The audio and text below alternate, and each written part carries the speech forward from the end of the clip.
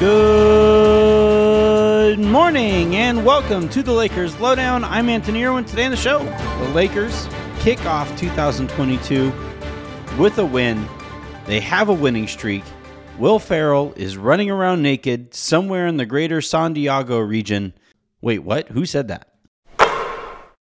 So the Lakers kick off 2022 with a 108-103 win at home against a shorthanded Minnesota Timberwolves team. Karl Anthony Towns did not play. Neither did D'Angelo Russell. The Lakers got out-rebounded like crazy, got outworked, quite frankly. Honestly, they kind of sort of deserve to lose this game.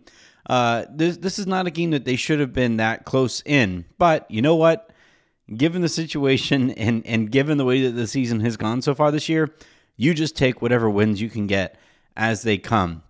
Yes, it is a little concerning that the Lakers did not attack rebounding with any kind of real vigor tonight. Yes, Russell Westbrook's turnovers were not great, and he didn't play very well over the course of the game. And yes, I still think even though those teams or those lineups with LeBron James at center, even though they have been very good so far this year, the Lakers are going to need something from one of Dwight Howard or DeAndre Jordan this year. And, there are concerns that come from this game, but overall, and at the end of the day, just win. Given the way that this season has gone, just win and enjoy said wins when they come. I'm going to start this one with some shout-outs to players who I thought really kind of made the difference in this one. And obviously, you have to start with LeBron. He goes for 26 points, 7 boards, 5 assists, 3 steals, plus 9 on the night, 7 of 15 from the floor, 3 of 9 from three-point range, 9 of 12 from the free throw line. Getting to the free throw line for 12 free throw attempts, it seems kind of big.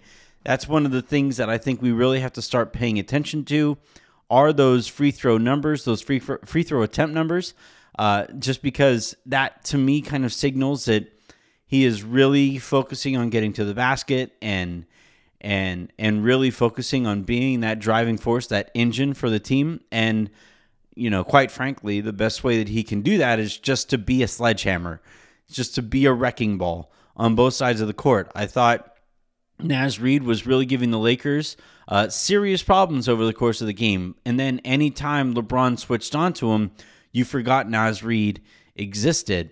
There were other times where Anthony Edwards was maybe starting to get it going a little bit. And then you would see LeBron switch onto him, and you would kind of forget for a little while that Anthony Edwards exists.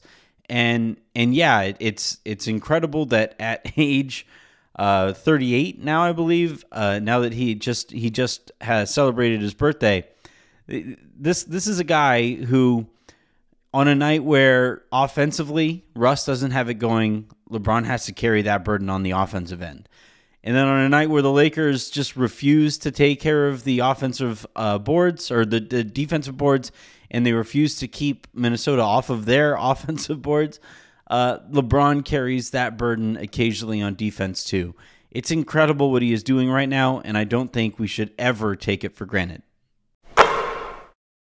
Another guy I want to shout out here is Malik Monk. Well, him and Avery Bradley, quite frankly. Bradley has a contract guarantee date coming up at the end of the week, and I don't see an argument.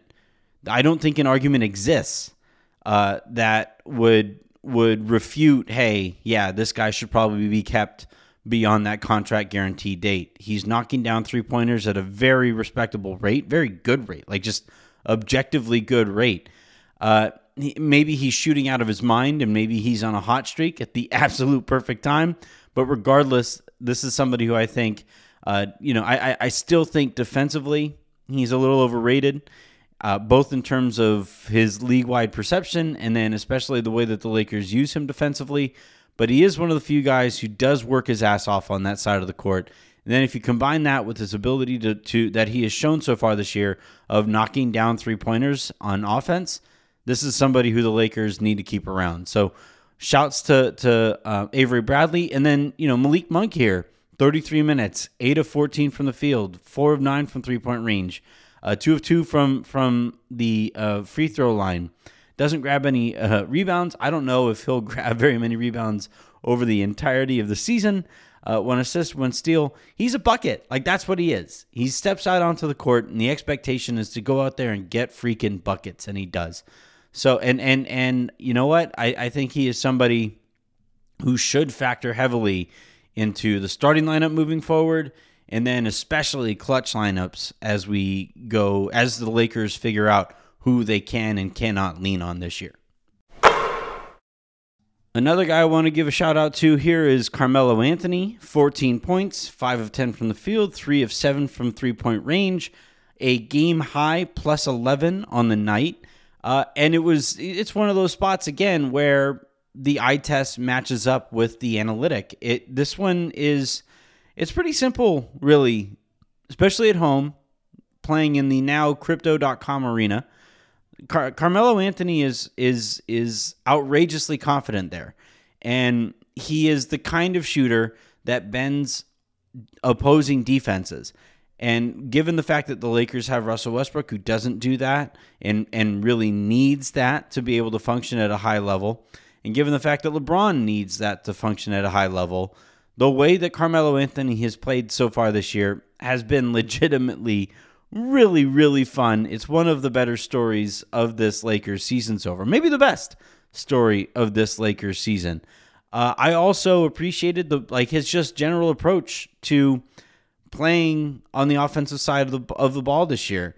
He's taking as many catch and shoot 3-pointers as he can get. He's limited the number of off the dribble mid-range pull-ups, and he is trying however he can to get to the basket as a cutter. He doesn't have the bounce. He doesn't have the burst to be able to get by guys and get all the way to the basket.